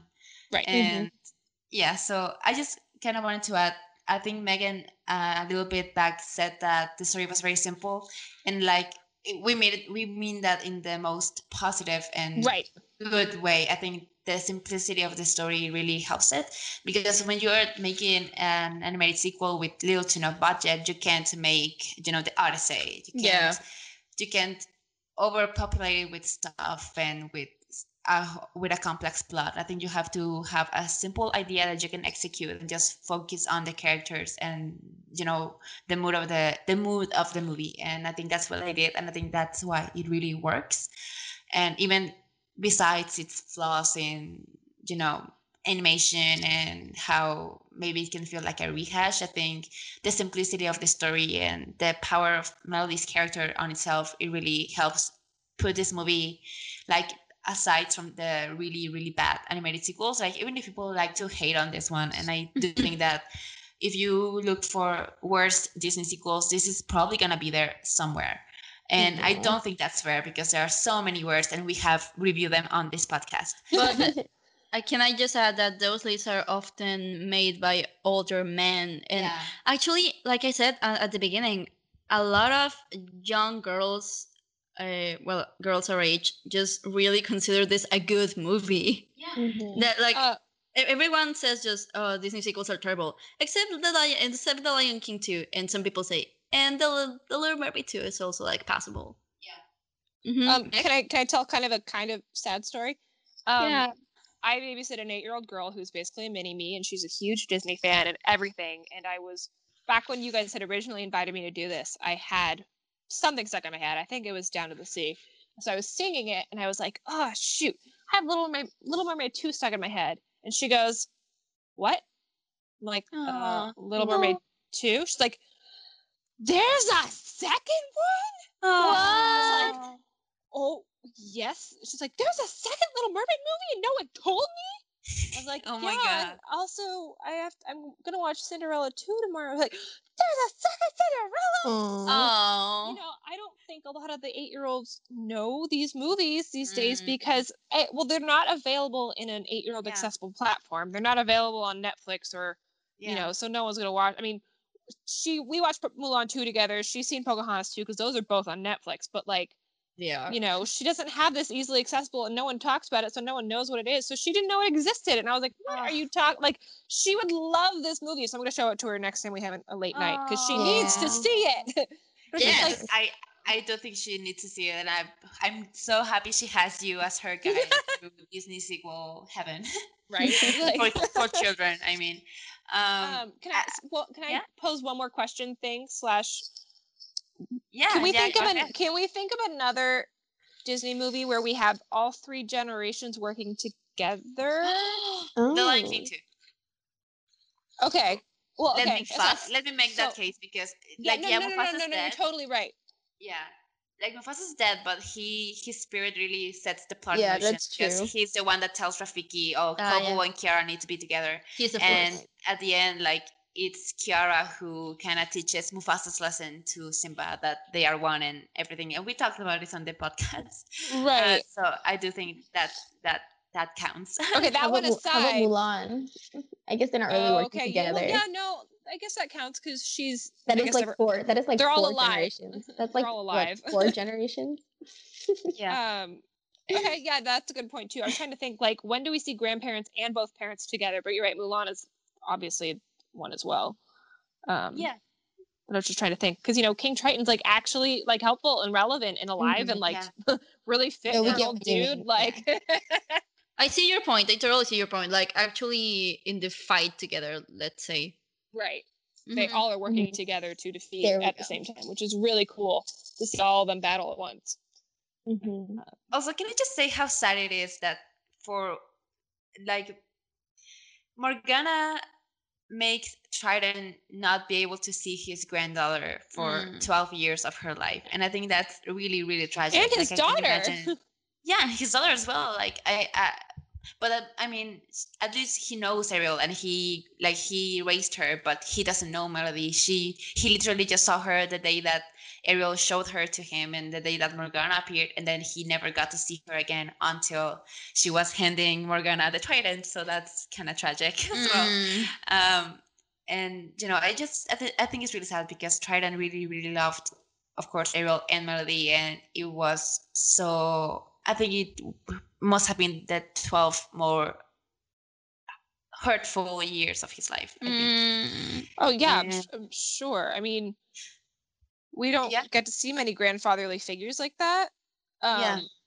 But so it like, I guess it hurts a little bit more when we see that point of view where it's, it is someone who doesn't really know what to do because they can't see a granddaughter. I think again, we know there aren't Disney parents who live long enough to have actual long enough family lines for us to see them in a story. So yeah, it's just it's sad, but happy ending. So happy ending. Woo. And I also was gonna say, I forgot what I was gonna say. It was about Trident or about Morgana. Oh no, I was gonna say that I have another grudge with this movie, and that is that we don't get to see Ariel's sisters. Yeah, right. I mean, we kind of get to see them at the 6 aunts. Yeah, Melody has 6 aunts, and that's also kind of sad that she doesn't get to know them, and that she at the end of the movie still kind of doesn't know that they exist. Apparently, maybe they all died before. No, don't say that. Why are you that? Oh, why are you like that? Does she have cousins? Like, she must have more cousins. I don't know, because okay, this is another thing. So Ariel is the youngest one, and according to Wikipedia, like she and Eric had Melody like right away, and I don't like that because she's 17. I don't support the idea of Ariel becoming a mother at 16. Like, I don't even support the idea of her getting married. That. Is that like a fact? Is that a Wikipedia fact, or is that a real fact? It is a Wikipedia fact, but like, and this is like random comment, but this is what I don't like about the Hotel Transylvania sequels, because like, yes, of course, maybe this is like 800 years old, but Johnny is not, and I think they're just so young and they look too young to be parents, and I don't think that sends a good message. I don't know if I'm just being too you're totally rough on it, but I really don't like the idea of Ariel being so young and having Melody, because that would make her just 28 when this movie takes place. Wow. And it really is scary. That makes me feel old. I don't support. I know. So I don't support that idea, and I do think that they went to the trouble of drawing her a little bit more mature. I do think she looks older than 30 at least. Yeah. Well, that like her hairstyle is obviously very intentional. Like, that's a mom bun. You don't like just have a mom bun if you're, a 22-year-old mom. So I don't know. So another thing I do like about this movie is Melody's voice, and she is voiced by Tara Strong. Oh my god. And she is a very prolific voice actor. She's the voice of Bubbles from the Powerpuff Girls, and more famously, she's the voice of Twilight Sparkle from More Little famously? Pony. I do think I do think that's her most famous character right now. Maybe I guess she's also Raven. She's also Raven and Unikitty and Timmy Turner. Oh yeah, like she's Timmy Turner, right? Was she also Tommy Pickles in Rugrats? Yeah, she was too, I think. But also notice that she's listed in the credits as her Sarah Charanda. Yes, is that her birth name or maiden name, or look it up, but I have a feeling that that's her real name. And then the Tara Strong's her stage name, yeah. Mm-hmm. But I also read that she was 27 when she recorded this movie. Mm-hmm. And I mean, if she's Timmy Turner now, then that's not out of the realm of possibility, because and yes, but what I was gonna say is that I think she sounds so young, and I don't know how she does it. When I hear Melody, I literally feel like I'm listening to a child singing. So I have to give mad props to Tara Strong, because she absolutely nails this part. And I read also that this is one of her favorite roles that she has ever played, because she really loves Ariel. And that she was very happy to get to play her daughter. So yeah, I definitely, if I ever get a chance to go to a con or something where Tara Strong is, I'm definitely gonna bring like something Melody related for her to sign, because I really think that she would appreciate it. Yeah. So like, I just really love the voice that they picked for her, and also as I said, I really enjoy Melody's voice in all languages. I think she sounds beautiful, and they absolutely nailed her personality, and the beautiful scene of for a moment, and the emotions that she's feeling, like she's literally like realizing her dream at that moment. So that really has to come through. And I do think that most of the actresses, and especially Tara Strong, really pulls it off, and it just Mhm. it makes you feel like full of energy and full of enthusiasm for everything, for your goals and whatever. I really love that scene, and I will never shut up about it. Oh, yeah. One thing that happens with me with Tara Strong is that I don't know if you didn't tell me that she's voicing certain character, I wouldn't know because she always does a very different voice. Yeah. Except in some parts that I don't know. It was just one line in the entire movie that I just said, "Oh, that's Twilight Sparkle." Yeah. And that's everything. Like not anyone else. Just like a I think line. it was especially that scene at the beginning with Sebastian when she's Yeah. like, "Oh, Sebastian, I just love this scene." Just the way that she talks in that See. scene is really, really fun. That's sparkle. I just love books. Yeah. Yeah. If you didn't know, yeah, we like My Little Pony. Oh, We I like- I haven't watched it in years. Yeah, but me too. You know, when I had this very close group. I still do this group of friends in high school when My Little Pony kind of blew up. So all of us got to pick one pony to represent, and of course I got Twilight Sparkle. Yeah. That's just a fun fact out there. I was Twilight Sparkle in my group of friends, and we were like 15 at this point, so like no shame. Oh my Okay, god. I have to share this little fact. So when I was on vacation with my family, my 10-year-old cousin goes to me. It's a guy, and it's a boy, and he goes, "Tammy, I think you're like Twilight Sparkle because you're smart, but you're also like Fluttershy because you're nice." And I'm like, "You're the sweetest thing. I love you." I love spending time with my cousins. One time, my other set of cousins, I have a lot of cousins. They're like 5 and 7, and they told me I look like Chell, and I'm like, I love you. Oh, did we lose them? No, hi, Oh. can you hear us? Yeah. We lost you for a little bit. Like so we didn't get to hear your story. Oh. But you can go on if you want to. No, I'm good. I'm done. That was about it. Okay. So yeah, do you have anything else that you would like to talk about the movie that you liked that we haven't touched upon? Or just give your final thoughts on it before we move on to the next thing? Yeah, I'm good with doing final thoughts. Yeah, Okay. I could talk about this movie for like 6 years, but you know. I know. I know, girl. Me too. I feel like we should like make this a 2-part podcast so we can keep talking. I know, right? And we should have Meg on again. Yes, definitely. Like we haven't even finished this one, and I'm already like, oh my god, Megan, just keep coming every week. I have. You want to be the things other like- host? No, like I talk about I only talk about Disney or Star Wars every day of my life. Like Oh, me. one and a half That's of my jobs are Disney / Star Wars, and like I wish you guys could see the room I'm sitting in right now and what I'm surrounded by because yeah, it's yeah. So I would love to, you know, you guys are talking about one of my favorite things is Disney things that no one else talks about. So Yeah, definitely. I think Disney and Star Wars, which are kind of like one and the same right now. I think they really mean a lot to me and to Andy and I. Like that, we literally became friends because of Disney, and we have found Star Wars together as well. So yeah, I think that's really, really amazing, and we really love it.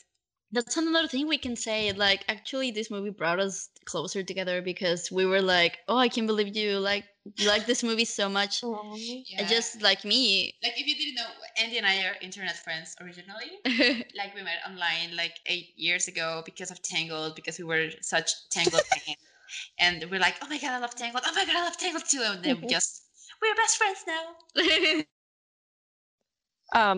if you guys Yeah. if you guys love Tangled, another time you guys need to video chat with me so I can show you something. What is it? It's a Tangled thing I own that you probably have never seen before, and I got because I am a very lucky person and I need to show it to you. But that's Oh my irrelevant God, to the too. podcast. So I No, it's okay. It's okay. I'm really interested now. So, okay, so we can move on. Like, okay, so we like to do this where we basically at the end of the discussion we point out if this sequel is actually an upgrade or a downgrade from the original one. So, do you want to start with that? I can't believe I'm saying this, but it is a slight downgrade from The Little Mermaid, just because The Little Mermaid is such a strong movie. Mm-hmm. But personally, it is an upgrade. Like, if I were to pick of the two to watch, I would pick the sequel. But as far as, actual quality of Mm-hmm. content goes, it's a downgrade. I can't believe I'm saying that. I'm so sorry, Melody. I love you. Oh, my heart. Okay, how about you, Tammy? I mean, I agree with Meg. Like, quality of animation. Sorry, quality of music. I'm so sorry. I think it's great, but it's not on par with. No, it's not a making yeah. a rush, man. It's not on par. Like, it's definitely a downgrade quality wise, but I agree with Meg. Personally, it's an upgrade. Like, I think it's I love this film and I would watch it over again. I don't know if I would necessarily pick it over The Little Mermaid, but I will watch both back to back. Yeah, definitely. I would love that too. Andy? It's a downgrade in quality and in animation and story and everything. but I don't think it downgrades the saga of the Little Mermaid. There are some sequels out there that literally take the theme of the original one and destroy it and kind of just they just don't respect what the characters learn in the first one. And I don't think this one does. This is just such a continuation. This is like a separate chapter from the original one, and it doesn't really harm what we learned from the first one. Like, this is a completely different story. It involves the same characters and it involves some of the same beats, but the original one still remains and is still like very respected and everything. So I guess I'm kind of I don't know what I don't know if it's I don't think it's an upgrade per se, because the movies I have said are upgrades are something like The Lion King 2 and Fantasy 2000 that take upon the theme of the movie and kind of And Rescuers. Yeah, and Rescuers that kind of take the theme of the original movie and they build from that. And I don't think this one particularly does, but I do think that it's an upgrade on the story thing, I guess, because it really or like the world, like yeah. And I just really like the fact that Ariel is a mother and she has a daughter and she's the only princess that's officially become a mother. Yeah. And I really like that fact. I don't know if I would like to see any other princesses as mothers, but we got to see Ariel, and I think she really, I think she nails it because she puts a wall around her daughter's home for 12 years of her life, and But it's as we nice to know, see. walls are not nice things to put around yourself or others. No. So I don't think she is an excellent parent, but she learns and she grows from the experience. And in the For a Moment song, she literally is regretting not telling Melody before that she wasn't a mermaid. And I think that's very important that she acknowledges that she did wrong and she acknowledges that she should have trusted her daughter more. And that way she wouldn't have caused this mess to happen. So it really is kind of a case of self-fulfilled prophecy, because in wanting to avoid her falling to Morgana's grasp, she literally pushed her into Morgana's grasp. I can't if you look at it that way. I can't believe Frozen took away from the Little Mermaid too. Can't. Shameless. Yeah, disrespectful. Who do they think they are? So I don't know. I think this is a complicated movie to put on anything, but I guess it's a downgrade in some aspects like quality, but it's an upgrade if you look at it from a story perspective. Like, we get to see another face of the characters that we hadn't seen before. So yeah, I think those are my thoughts. So we can. Do you guys have anything else to say, or we can move on to the ratings? Just one quick thing on the last thing you said. Like, it's also another generation of the story. Like, for us kids who were kids when, we didn't exist when The Little Mermaid came out, but this came out for us. And here's the daughter of the princess. Like, that was also, I think, a big part of it, was here's the daughter of a princess, and we are all young girls. So here we go. This is ours. Yeah, this is us. This is me. This is what I always wanted to be. Yep. I can say that when I was a child, and I think I still have that. I was fascinated with the kids of the protagonist. Me too. I know Same, it's like same. a kind of lousy device, and maybe I don't like it as much today because it's like, why do they have to be parents? That's not like the circle of life in every person. But I don't know, like I've out of every character that has kids, I prefer the kid. Oh. I don't know, it's just because of nostalgic value, but because I don't know, I find them more interesting. They're more relatable. I think they're more relatable because they're usually children. Like I'm thinking Kiara, I'm thinking Aladdin and Scam. Jane. Jane. Yeah, Jane as well. They're my young. God. Oh, I guess Jane is not younger than Wendy was, but they're Isn't kids. And she? they can, I guess. I think she's the same age. She's like visualizing her as smaller, but you may be right. Yeah, so I do think that plays a big part of that we kind of related to them more because they were more like us in some way. Oh yeah, So- for sure. Especially Finding Neverland, Return to Neverland. Like Yeah. I never related to Wendy like I did to Jane. Yeah. Yeah. Yeah. Mhm. Also because it was another time. Like that happens with sequels from very old movies. It's just like we discussed with Fantasia 2000, it just resonates with us more because, you know, it's another time. Yeah, it's another time and it's made specifically for us. I think we were the exact same age group that they intended. So yeah, it really makes sense. So let's move on to the ratings, shall we? For the rating, Meg, we usually try to be kind of clever and cheesy with them. So Tammy, do you want to take the first one? I think I do have one. So Yeah. I can watch The Little Mermaid 2 for over 100 moments. Oh, that's so cute. Andy, do you have one? Yeah, I do have one. This movie deserves 2 rainbows for King Triton out of 2 rainbows from King Triton. That's cute. Mhm. For me, I think this movie is Titanic and daring. Oh, Oh, great. Yeah. I was thinking so- of the rainbow one, but you stole it. I'm Oh, sorry. how dare you? You stole that from Meg. Give me a She's second. our Give me a guest. second. Where are your manners? Give me a second. I don't know. Oh my gosh. You can do it. It's worth Yeah. a third Sea Witch. Oh. No, that's dumb. That's dumb. Hold on, let me get another one. Cute. I don't know. It's really hard to come up with this one on It's the okay. Yeah, sometimes we fail most of the time, not gonna lie. I have had practiced another that. funny one earlier, but I just can't remember what it was. Oh no, Um, that's the worst. Yeah, I know. It's just like, wait, I was witty. I promise. I was witty 20 minutes ago. You should have I know. asked. I again. swear. Best movie on land and sea. Yes, yes, yes. Oh, that's a good one. You That's really put perfect. yourself, like you really redeemed yourself there. You Meg. came through. You Good, came through. because I say some Came dumb stuff through. sometimes. Coming through. Yes, I really. I loved all of yours. Like this has been one of the most consistent in quality ratings I think we've had. It is. Yeah. Yeah, I love that. Okay. I think if we have nothing else to say about this movie, I think that's about it. Is that it? Yeah. Yeah, I Oh my think God. so.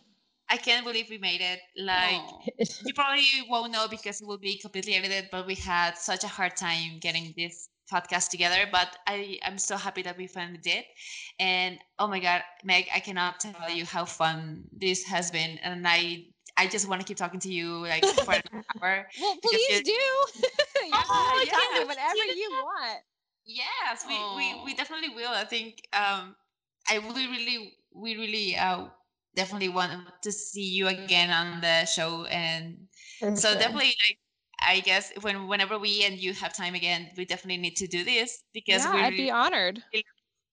and we really loved your input, and you really love Disney and That is true. and this movie. So I think this was a perfect movie to have you on, and that's why you asked for it, and that's why we really wanted to have you. And so I'm I just really want to say thank you for being with us, and thank you for having so much patience through all our Oh, of technical. course. No, I'm. This is makes me so happy just to have the chance to Aw. converse with people, like even on a personal scale, not even for the benefit of others. But you guys are awesome, and I really appreciate you all.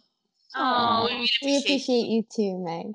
Like, yeah, I can't wait for you. I can't wait for you to come back. I'll miss you. I really miss you, Meg. Please don't go. Stay with us forever. I'll be You just right be here. like here all the time. Yeah, you're still holding. I don't know what I was going to. I don't know why I was going to say that, but it just came to me. I was going to. I'm say, still holding on to Meg. I'm still holding on to Meg. I can't let. I want to get rid of this. Still holding on. Let's go. Okay, so Meg, do you want to tell the people where they can find you and where they can listen to you on your own podcast? Yeah, so I co-host Women of the Wills with Nettie. It is at Women OT Wills, WHILLS. And you can find me on Twitter as Meg Pen, as it sounds. You'll find me screaming about Star Wars, Twitter, the usual. Me too. The fuck. Yeah. But okay. Yeah, awesome. You should definitely go check out Women of the Wheels because it's really fun and it really gives you a whole different perspective. They've been talking about the prequel trilogy and it's been very fun. Well, I have heard the first one and then he has heard the two of them. Yeah.